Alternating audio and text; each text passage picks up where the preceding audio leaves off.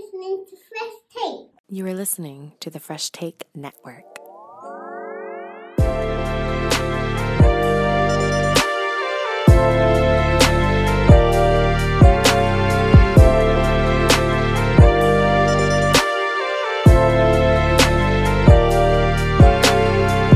What it is, what it do, everyone. You're about to listen to the football podcast we did this week. It's myself and an old friend of the pod, Andy Ken Yar.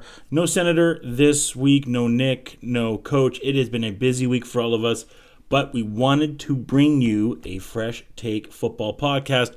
Now, on this, Andy and I recorded before a lot of the college games happened, but we had some technical issues on the site and weren't able to put it up until after the college games were done. Still a lot of good content talking about this college football season, even with some of the results now had happened before, well, rather after you had heard this podcast. But still, a great listen with myself and Andy Kenyar. Enjoy the show. What it is, what it do, welcome to Fresh Take 7K picks, or I guess you can go back in time to Footballics with this guy, Andy Kenyar. It's been a busy week here at FTN, so Senator's going to be doing his solo football, but we brought back in one of our old friends, Andy Kenyar, to talk about the NFL. Hey, buddy, how you doing? I'm doing good. It is a big week in both college and in the NFL, and we'll get to both realms. But first, I guess, on the college side last night, Colorado. Yikes. I mean, you're certainly seeing the reality of a first-year program. Yeah. And that's all it is, right? You know, you had these great expectations of what Coach Prime was able to do and all that sort of stuff. But college football is not made in a year. All the transfers, all the other things that happened there, that's just not reality. And you saw it against Oregon. You definitely saw it against USC. And you saw it last night. And I think, is it going to look this way if Sador comes back for another year? No, I think this looks like a very different team. And, I think Prime is somebody who is going to build that program very, very quickly. But college football is about talent. It is a talent game, and the disparity between, great talent and, on a top 10 team and somebody who is middling in the bottom of the top 25, which I think is what I would put Colorado, is the reality. And it's about quality player at every position and with depth. So when you look at a Georgia, or traditionally with an Alabama, or you look at, USC right now, or whatever, is the guy who comes in to play 3 snaps is not actually that much different than the guy who is playing 80% of the snaps. Yeah. And that's why the NFL is so different, right? Because the NFL has that, the talent across a 55-man roster is very, very solid. And that's the difference between the premier college teams and the teams that are building, like Colorado. And you can't hold that against Prime. I think he, culture-wise, all that sort of stuff, it's going to be great. I love all the conversations that are coming out where they're like, oh, if he, he's going to follow Sador into the NFL. I don't think Prime wants any part. I don't think NFL guys would listen to him too. Not the same way. But I think they would. But But Prime is a teacher. And he's not just a teacher of football. He's a teacher of life. I think his main focus in a lot of this stuff is, I want to help create men. I think he sees that weakness of NFL players, that you have these guys who are getting to the NFL who don't understand what social media can mean to them. They don't understand what financial, responsibility is going to mean to them. They don't understand what, following different Instagram models is going to mean to them. You see the things that he's doing, and he is trying to help create better men in today's society. That stuff doesn't matter in the NFL. I don't think an NFL player actually gives a shit about that stuff. I think from an X's and O's and from an understanding of football, could he coach in the NFL? Absolutely.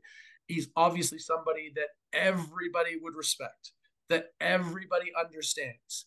that everybody would be like, hey, if he says this is the way we should do it, it's probably what we should do. He has been around greatness his entire football life, whether it's with Dallas or with the Niners or with Baltimore, he has been around greatness and he understands what that looks like as a player, as a system, as a structure, as a culture. So I think he could do it in the NFL, but I don't think he wants any part of it. Like, Yeah. He's not like LeBron where he's like, I want to go and be around my kid all the time. I think he's like, I want to make sure my kid is in the best version of himself. So when he becomes an NFL player, he is set up to succeed. Yeah. It's a big week here in college football. There's a lot of big games going on right now. You got Syracuse and Florida State. See if Syracuse can bounce back. But just in the next little bit here, Andy, Oregon and Washington, really big game there in the pack going on. Missouri, who's 5-1 going against 24 ranked Kentucky. Missouri trying to get ranked. How's about the old school rivalry of USC and Notre Dame? That's a must watch game. Another good game in the pack, UCLA and Oregon State. And the big game tonight on ABC, arguably the biggest game in North Carolina football history, potentially, at least in the last 20 years. Carolina versus U. Carolina currently ranked 12th. And you kind of go forward and look at the Tar Heels schedule. And I got a few Tar Heel questions for you afterwards. And you're like, this is such a big game for them because after this, they have a path until they get to Duke Clemson, where this is going to be a big win for them to potentially be a BCS team. Then that's why I say this is the biggest game in Carolina football history, at least in 20 years. Oh, absolutely. And, the fact that you have Drake May there and you have sort of the eyes of the NFL fan on your program is awesome. And I think this is very different than the Sam Howell years because you actually have Drake on a team with other good players. The problem obviously with Sam was in his senior season, he lost everybody and he was like, hey, it's me against the world. And I suck. And now Drake just got Tez Walker back. British books they got good running backs. Like the defense is much better in Carolina than it was last year. That was a major problem last year. At the end of the season, the defense really showed its holes. Yeah, so I mean, I think you're right. I mean, you're starting to see this version of UNC sort of playing some of the, I guess the historically, I don't know what to call them blue bloods, but the historically, great college football teams, and you're excited about that. You and I are both UNC fans, and it's great to see them being competitive within this space and being talked about by the national media because it's one thing to have the odd player coming out of your program, from a Julius Peppers, all the way up to a Sam Howell, whether it's Carter or, the running backs that they brought, Javonte, those guys, that's great that you have a little bit of focus, but this is the focus on USC on UNC as a team. And it's great. And I think you're right. They have about a 5-week stretch coming up here, which is going to make or break whether or not they're going to be considered within the BCS. And it's exciting. I think the thing to me that is, if you get away from sort of the Georgia, Michigan, Ohio State of it all, I think it's awesome that suddenly the Pac-12 or whatever the hell they are now is really the conference in football. Like the really SEC is not the conference right now. You have Alabama in a down year, you have LSU in a down year, you have, Clemson in a down year, these teams that have been historically great. Yes, Georgia, still Georgia. But, to see a little bit of a shift to the Pac-12, I mean, God knows if you're a East Coast news guy, this must drive you bananas because you have to stay up till 9:00 to watch football games. But that being said, the depth of the Pac is really where college football is right now. And like you said, absolutely, Oregon or USC or Washington State, like you've got some great programs in the Pac right now. I think this has been the most and my team is good, so that helps. But this is the most I have been into college football this year. And I think it's because NIL, I think, is helping because there is more focus on stars. But I think it's also, do you think it's also just because we have such notable names for the draft this year because people know who Caleb is. People know who Drake is. Bo Nix is starting to make a name. Irwin from Texas starting to make a name. Brock Bowers, the tight end, making a name. Marvin Harrison Jr. Like, normally you go into a draft, there's like one, maybe two prospects that you know. And we're starting to almost get to like 10 deep of prospects that people know into the NFL draft this year. I think this is just a nature of the expansion of college football as a whole. You know, I have been somebody who's always watched college football, so I every year to me, there's always been this number of players that I'm like super interested to see where they're going to come from. Maybe as a quarterback class, like you said, with Drake, with Caleb, with Ewers, with Nix, Phoenix. you have a list of these guys that are like, and it's not guys that you're creating. Like, to me, it's not a Trey Lance. It's not you know, Mac even a Sam Jones. Howell to a certain extent, Mac Yep. Jones. Like, these are not players that you're saying, hey, well, this is just the best of what's coming, so let's talk about these guys. It's like this is a list of guys that 4 or 5 deep could actually be, and I guess to a certain extent they're a little bit more of a traditional NFL quarterback. Yeah.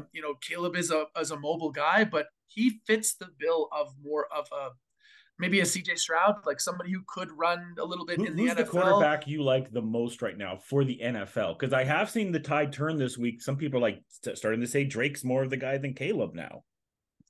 I think Caleb talent wise I do is too. I'm not trying to be head and biased, but shoulders. yeah, yeah, I actually think that there's an element though of Bo Nix and Ewers from Texas. yeah. I really like these guys. I think I those like two Bo Nix guys, too. if they actually get into the right system, and to a certain extent, the prime example of this is CJ Stroud going into Houston.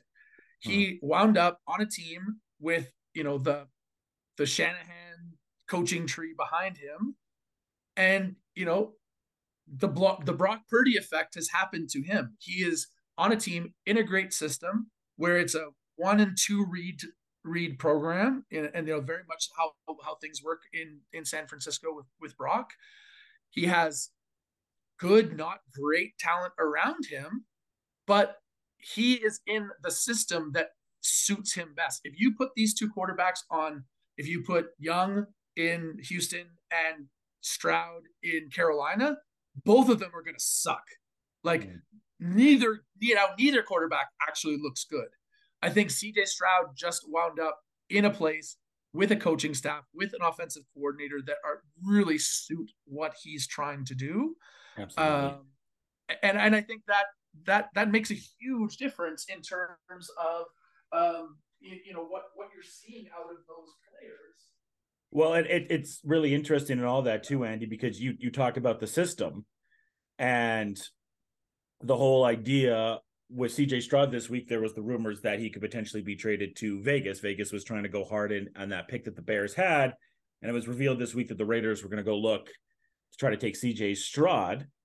And now you look at that situation, you're like, there's no chance in the McDaniel system, at least for what I've seen. I don't know if CJ could have been in the benefit there, but you look at a coach like DeMarco Ryans, everything that he's been able to do, it's been much more beneficial to him to be in that Houston system right now, and just been absolutely fantastic. And like I said, I think the big difference is that the offensive coordinator that they have in Houston, coming from that Shanahan coaching tree, and seeing offense in terms of making the offense simple. And I think that's why, whether it was Jimmy or now Brock Purdy, you have these guys who are having success because in their system it's leaning into the things that they do well. Absolutely. All right. Well, we're going to kind of take a break here from the college side of things. Like I said, it's going to be a good week, and we're going to kind of go and preview what we have here in the NFL this week. We don't have to go in depth in a lot of these games because, quite frankly, some of them don't deserve it. But we start with another London game. It will be the Ravens and the Titans, the last of the London series. Ravens are favored by 4.5. They've been a little bit beat up. I don't really know what to make of either one of these teams. Both are well coached, but both have had their ups and down seasons. Ravens just couldn't catch a pass for the life of them last week. And Tennessee still a really good. As long as you have Vrabel there, I'm always going to trust them. You're starting to see Spears starting to take a little bit more control of that backfield. I don't really know where to go in this one. I could see the Titans at least covering the spread in this with it being 4.5. But where are you going in this one, Andy?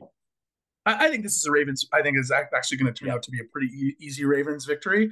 Um, and the thing that I would say is look out if in the next, say, 2 to 3 weeks, the Titans are out of the division in the AFC South. I think you're going to see a real push that Henry and Tannehill both go. Mm, I think there's a rebuild in the works there, and I think somebody like Derrick Henry to a team like the Ravens mm, would be a game changer in yeah. terms of where they sit and how he could fit into their system. Um, what do you have if you put a Derrick Henry on Kansas City Yeah. and you change the nature of how they could run the ball behind Mahomes? Or like I said, the Ravens. So I think the Tennessee Titans are an interesting team right now because you really have a couple weeks for them to decide what the rest of this season is going to look like. And honestly, like if they were sitting there at 2-6 or 2-5, with those four quarterbacks coming out, you could tank your way into an opportunity to get one of those four guys and Yeah. move away Well, from Tannehill. I think you're And seeing a lot of teams like that. absolutely. But the thing is like Carolina is terrible, but they're not going to draft a quarterback. They can't. They don't have their pick.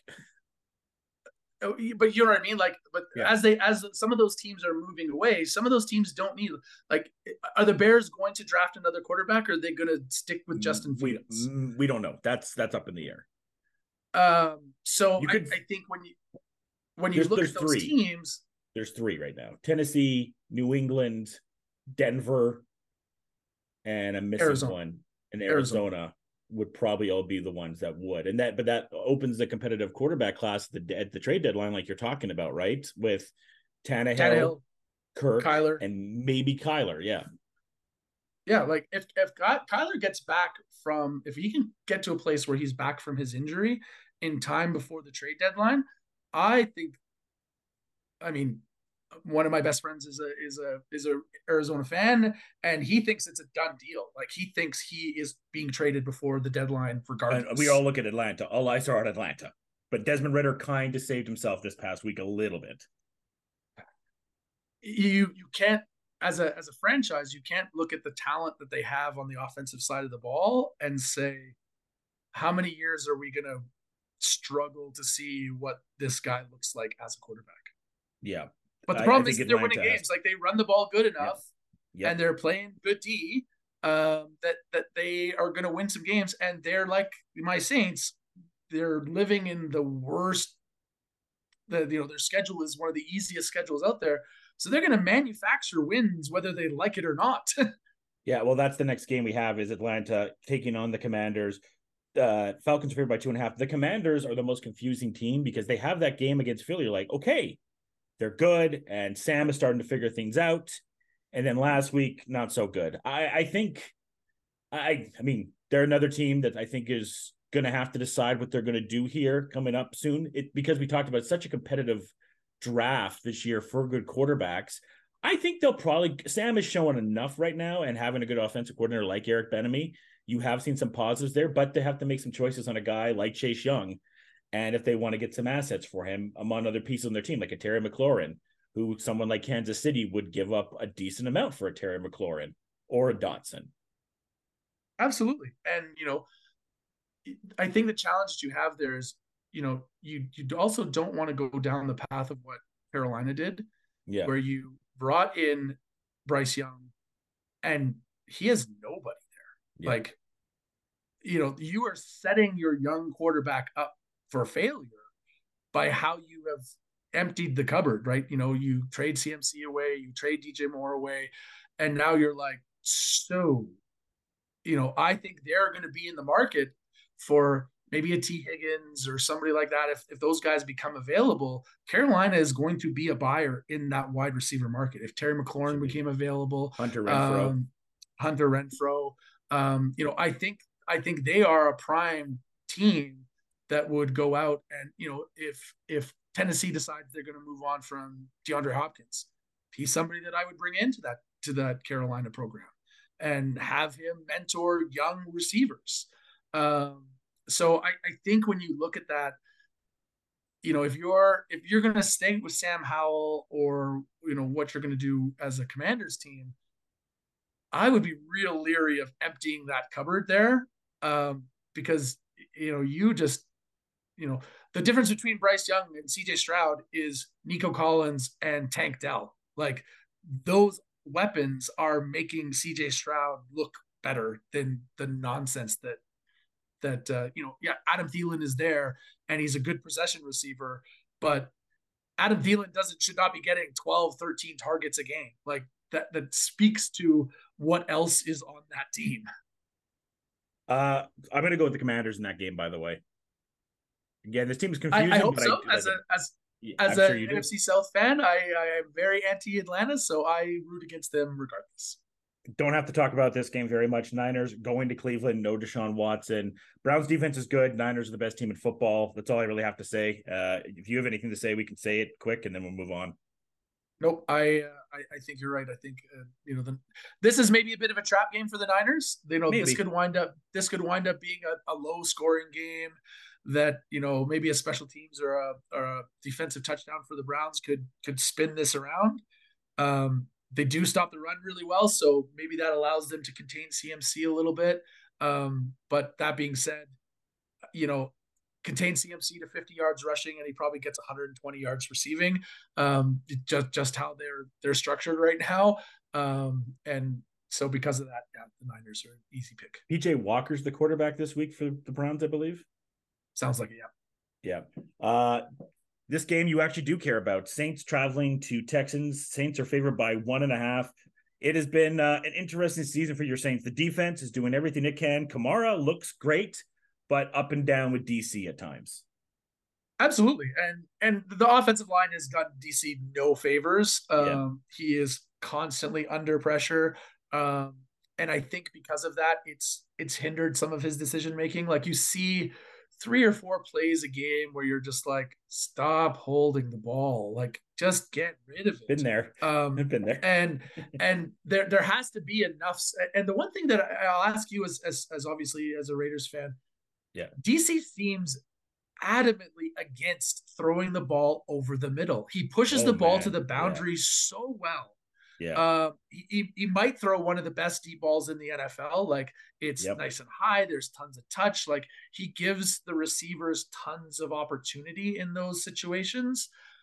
But his ability to throw a 10-yard crosser into the middle, you always watch. Like, Olave has had a bunch of these catches where he's crossing across the middle, and it's not until he gets past the second hash that suddenly that ball is let go. He seems adamantly against throwing the ball between the hashes down the middle. Yeah, he does. I mean, and also there's a lot of checkdowns and throwaways, and those are some of the most frustrating. But he's not throwing it away right now. He's eating it. He's eating it into sacks right now, which is driving me nuts. Yeah, well, that's good, because he was always afraid to get hit at times. So that's maybe changed a little bit. There is a good and bad. I mean, I do think with us, I defiantly think if we had Derek, we would have won both the Chargers and the Pittsburgh game. I really do.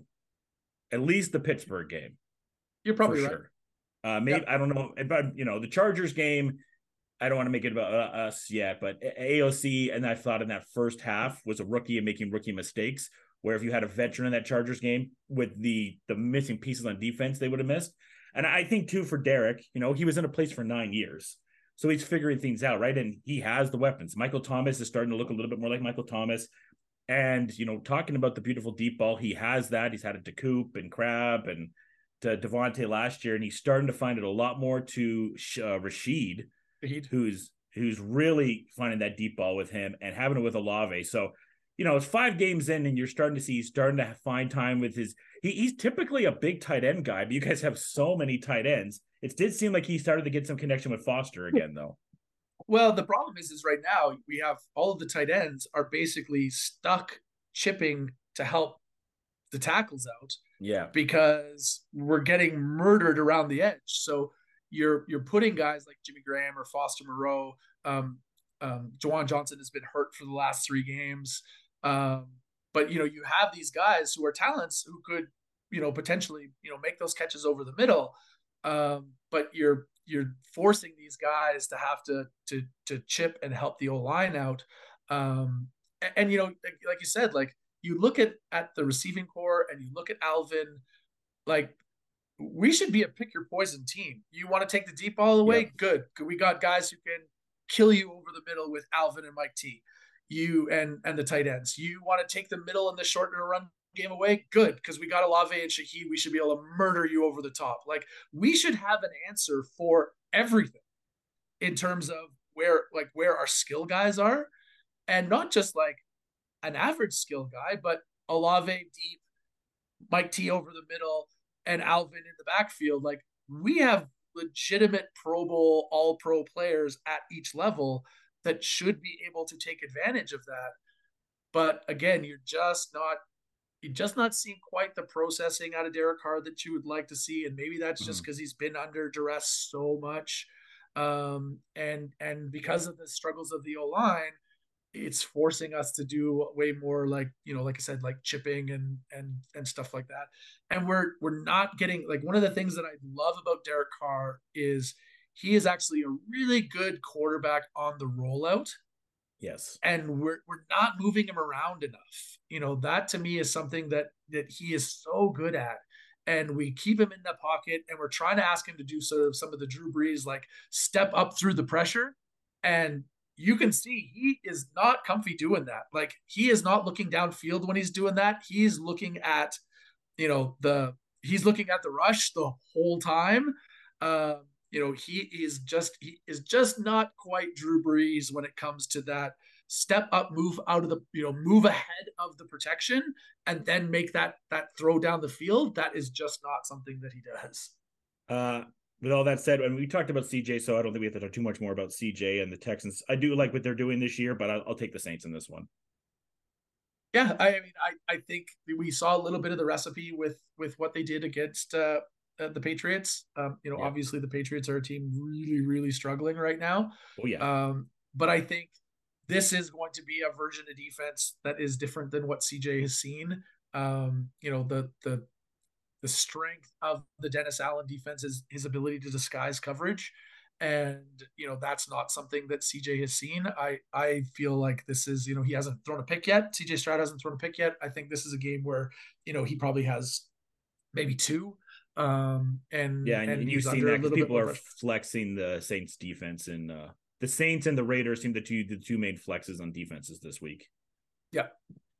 Another game we don't have to talk too much about. Carolina, Miami squash. No Devin Etienne. Doesn't really matter. Slide in whoever you want. Mozart. Selvin Ahmad maybe in there. I don't think Jeff Wilson's going this week. So whoever you want, it's just going to be a beatdown. Yeah, agreed.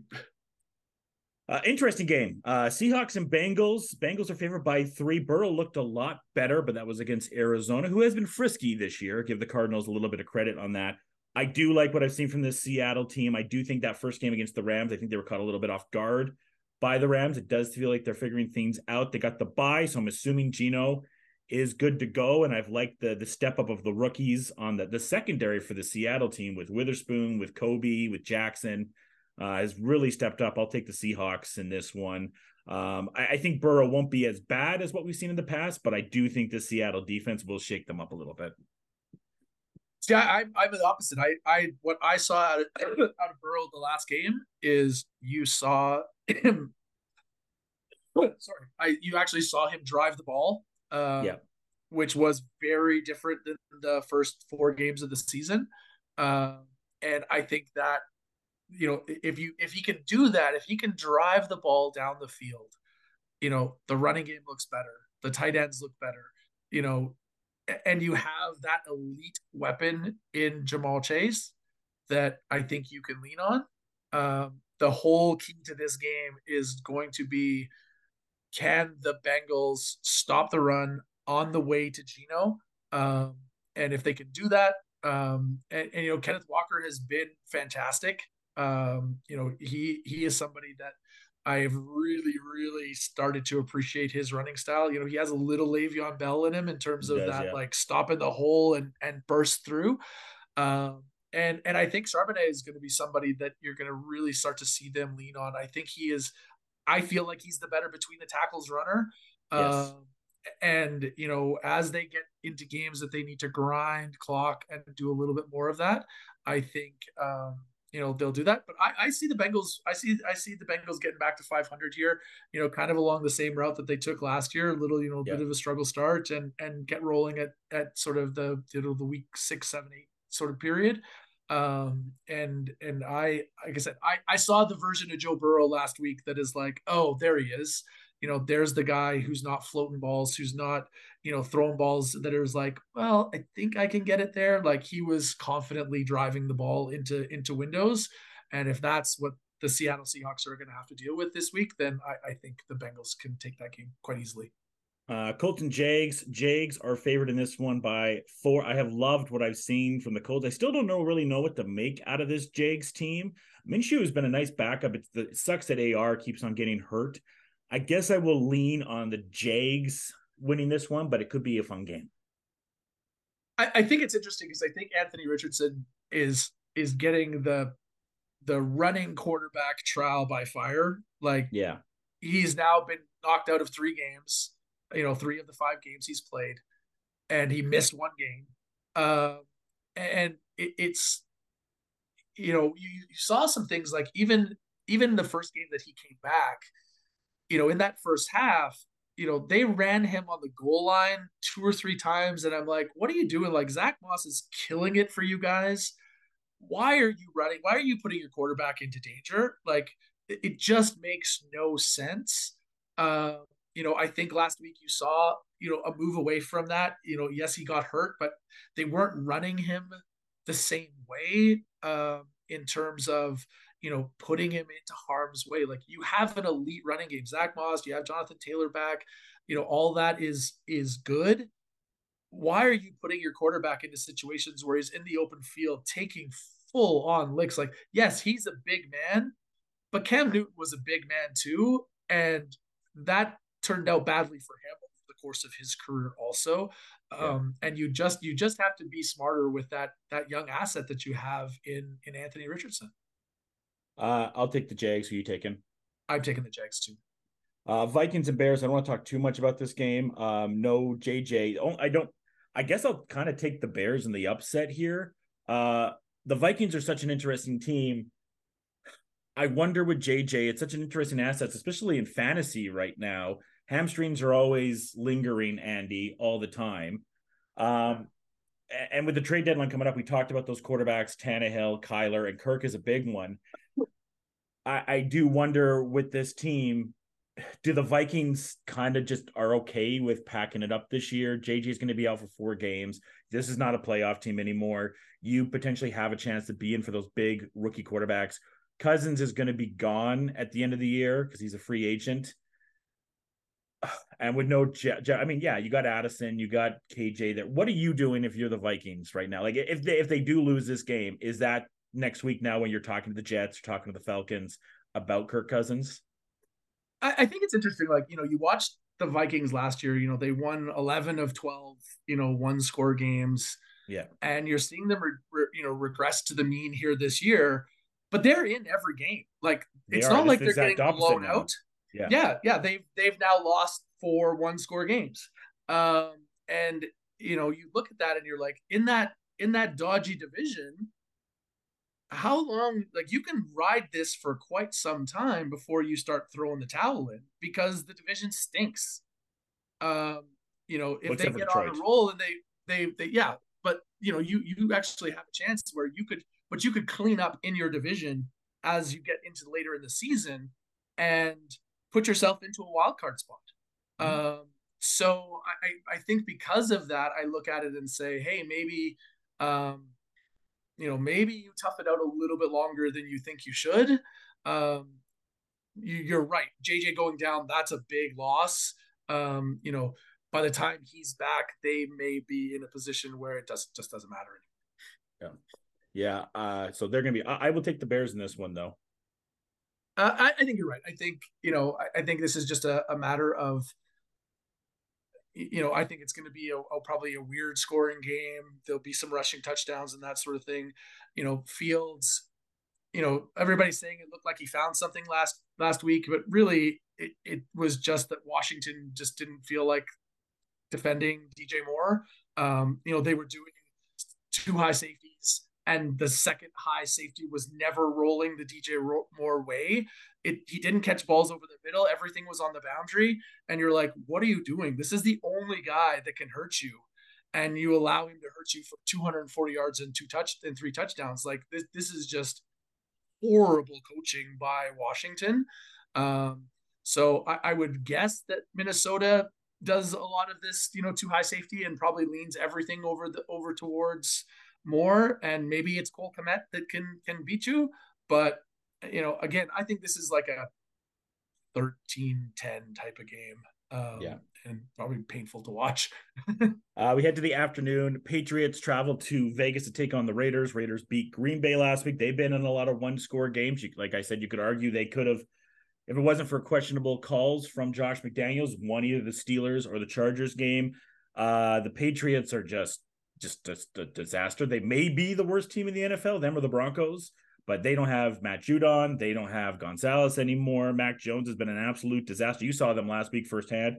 Vegas is favored by 3. That almost seems low right now, but I think people are still undecided if this Vegas team is good or not. They're very confusing to me, obviously. I do have the Raiders winning this game. I actually do think this could be quite a blowout, actually. Oh, I was going to say, I think I'm shocked that this is not a double-digit line for Vegas. Like 3 points feels like you just not like Devontae Adams and Josh Jacobs alone should be a 10-point win.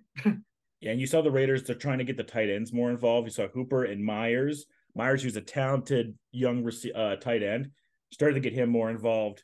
I don't think this will be like the game last year when Jacoby threw the pass to Chandler Jones and the Raiders walked away with a victory. This is going to be a much different game. And then we'll see kind of where the Patriots go. And they will definitely be in for one of those 4 or 5 quarterbacks in the draft next year. I think so too. I think the challenge that the Patriots have is, you just look at that roster. There's just not a ton of talent on that roster from top to bottom. Like, yeah. I think the challenge that you have, and the irony of this is, I think you're seeing it with Sean Payton, and I think you're seeing it with Bill Belichick. The things that you thought made them great, maybe a lot of that was that you had 15, 20 years of quarterback greatness that allowed your vision of how you thought your team should run work. And when you take that away, maybe you're not quite it's always interesting that I think the NFL is that league where it's a very much a team game. It's not like the NBA where one great player can really make you a great team. But clearly great quarterback play is something that is the great equalizer.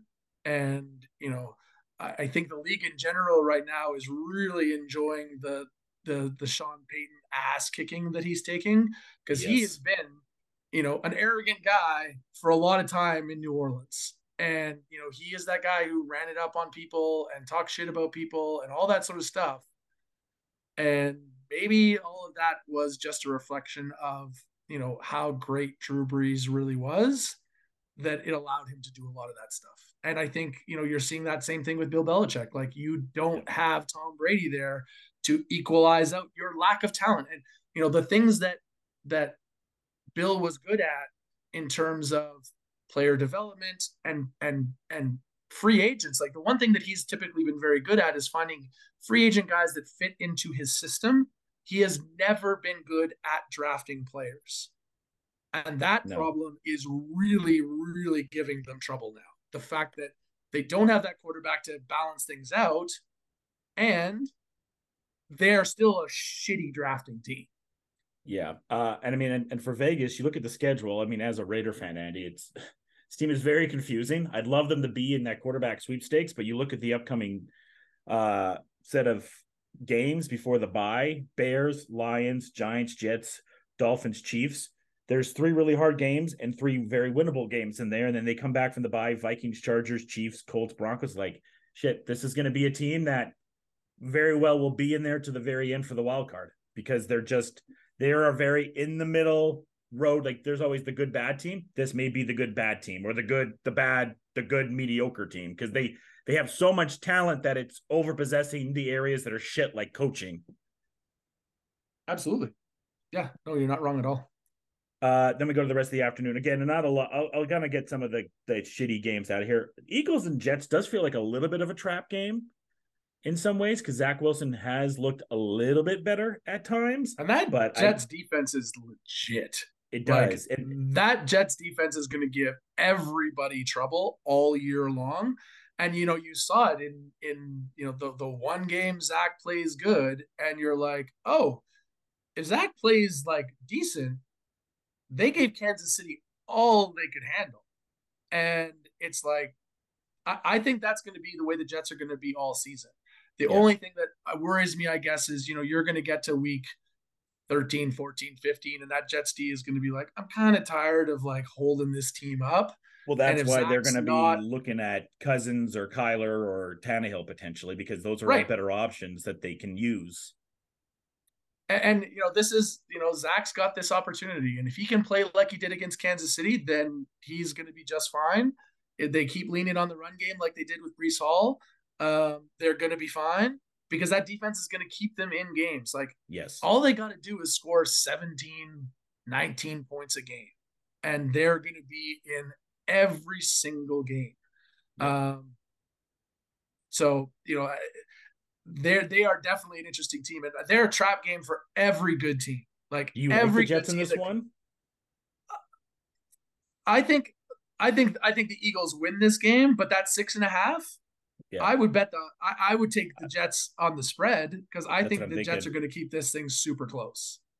Uh, Cardinals and Rams. This Cardinals team is very confusing. This Rams have everybody back. I kind of wouldn't be shocked. I don't know. I would almost go on the line. I wouldn't be shocked if the Cardinals win. I also think the line's maybe a little bit high, because Dobbs and the Cardinals have been frisky. I think no Connor really hurts the It Cards. does, Like, yeah. And I don't know I think that lack of who's the running guy. game, and sort of he was catching a lot of balls out of the backfield as well, but was really Yeah, helping them kind of keep drives moving. Um, and now you see that Rams offense with Cooper Kupp and Puka Nakua, and it's like, this is right up Stafford's alley, right? Like, he's getting yeah. rid of the ball on time. Everything comes out early. They're always ahead of the chains. This Rams team I think, is going to be real frisky in the second half if those two guys can stay healthy. And Kieran Williams has proven that he's not good. He's not somebody who's going to be like 120 yards a game, but he's great in the red zone. He helps keep drives going. He does just enough for what this Rams team needs, because that passing game is so effective. And then our last afternoon, Detroit and the Bucks. Bucks, I think, have been better than anyone thought they would be. Baker has been better than anyone thought he could be. There's no Gibbs in this game, but I don't think that really matters for Detroit right now, because it's been all about Monty. Sun God is back. The line for this is 3. I think it's because Tampa has exceeded expectations, but I wouldn't be shocked. And their Much D like is that. legit too. Like that Yeah. Tampa D is good. Yep. They're the two linebackers take a ton of stuff away over the middle. So I actually think this is a game where Jameson Williams actually is probably going to be a real big factor. I think Yeah. they're going to be able to push the ball down the field against these guys if they can hold up, if the O line can hold up against the pressure. I like the Lions. I think you're right. I think that 3 points is a little light. That Lions team is a solid team. Dan Campbell really has them playing. And Ben Johnson is my favorite hopeful future Raider coach. But I think we're just going to win enough this year that Josh is going to keep his job, which is really annoying. Then Sunday night, I wish this was flexed. Giants and Bills. I don't have the. It's 14.5 for the Bills. Bills win. Oh, this is going to be after watching that Seattle game. I'm like, oh my God, like it's just a nonstop path to the quarterback. Daniel Jones is going to be dead by the end of He's this not season. even playing. He's not playing. It's Tyrod Oh, Taylor. but you know what I mean? Like Yeah. this is going to be an endless parade. Now, Yeah. that being said, no Milano for the Bills. If Yeah. Saquon come back, then maybe the Giants have a way to at least slow this game down and there is pieces grind it missing out. from that D. No Milano, no Tre'Davious White now. Just Like White, pieces are yeah. getting shipped from that defense slowly. But you also have Vaughn comes back, Mm-hmm. and suddenly that's going to change that pass rush. But I do think in terms of stopping the run, I think the Bills are going to struggle a little bit more with stopping the run. They weren't doing a great job before, even with Milano, and I think with him out, that's going to change the direction of this game. And final game Monday night, Cowboys travel to LA to take on the Chargers for a Cowboys home game. I think Chargers are going to win this game. I am not a believer of this Cowboys team. I think they got seriously exposed by the Niners. I think losing Diggs in that secondary is a way bigger deal than anybody really thought. Yeah, you're seeing that. And you're just seeing the deficiencies of Dak Prescott were on full display in that Niners game. And I think the Chargers with their pass rush can recreate that exact same problem. I think when you look at Mac and Bosa, those two guys are going to be, pushing Dak up in the pocket where he doesn't want to be a lot. And I think that's a recipe for disaster for the Cowboys. This is the last question I'll ask you. Are the Cowboys a potential sneaky Kirk Cousins team? No, because I think of the money Dak has. Well, Jerry loves Dak. Like I think he is blindly loyal. I think what you're seeing is the McCarthy play calling problems. Mm-hmm. Like you're just it's such a crappy vanilla offense. You're not using CeeDee Lamb right. You're not using Brandon Cooks right. You're not using Pollard right. Like you have these weapons that are just not the factors that they should be. And whether you want to say it's all on Dak or you want to say that it's on McCarthy's play calling, you saw the same thing in Green Bay when McCarthy was calling plays there. Yeah. It's just such a vanilla offense that it's just not realistic, and you don't have the quarterback there with Dak to be able to make up the differences that McCarthy had with Aaron Rodgers. Like Aaron was able to make, chicken salad out of chicken shit. And this is not something that I think you can put on Dak and expect the same result. I think the only way the Cowboys win this game is if they basically put the ball in Pollard's hands maybe 25, 30 times.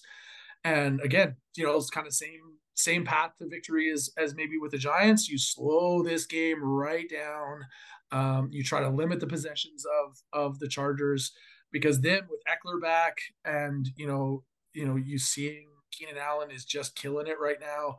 That Chargers offense is going to score points, and I don't know if the Cowboys can keep up. All right. Well, thanks, Andy. It's fantastic to have your NFL and football insights. Andy also did a Marvel pod with us, so go check out that. Thanks, everyone, for listening. And until next time, folks, cheers. Enjoy the games and enjoy the day. Thank you for listening to the Fresh Take Network. Follow us on social media platforms at Fresh Take 42.